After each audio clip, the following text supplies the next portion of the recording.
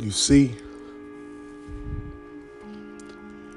when you listen to this podcast, you have to know it's for you.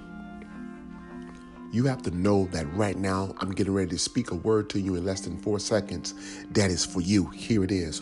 When you get in your lane, that's how you know you are in God's will. Or when you find God's will, you will discover your lane. What is your lane? Your lane is where you prosper. It's where you're at your best. It's also where you are not measuring yourself by somebody else's success or standards. That's a big one.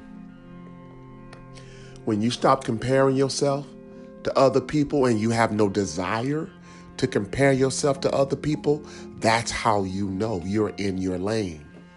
Hallelujah. The problem is, too many of us are not in our lane. And it causes frustrations, animosity, jealousy, envy, and strife. If you have any of that going on inside of you right now, it's because you're not in your lane. If you worried about what another woman is doing with her man, you are not in your lane. Because if you were in your lane, you would be focused on God's will for your life. Who am I talking to?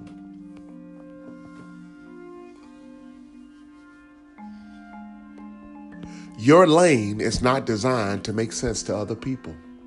So stop trying to make it make sense to other people. Just get in your lane.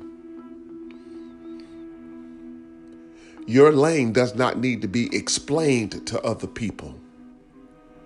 Because if it's working for you, it is God's will for your life.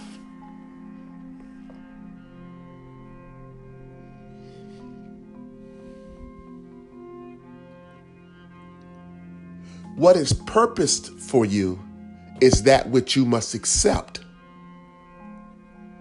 You don't need to figure it all out. You just need to accept that this is purposed for me. It is God's intent for me to have this.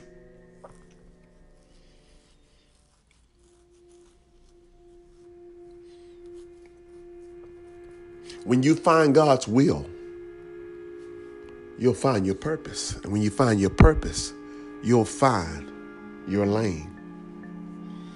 And you'll stop wasting time worrying about what somebody else is doing. And you will be so focused on the joy of the Lord and how God has allowed you to discover your purpose, your intent, your will for your life, that you'll never hate again. You'll never hate on anybody else again in your life. Life coach.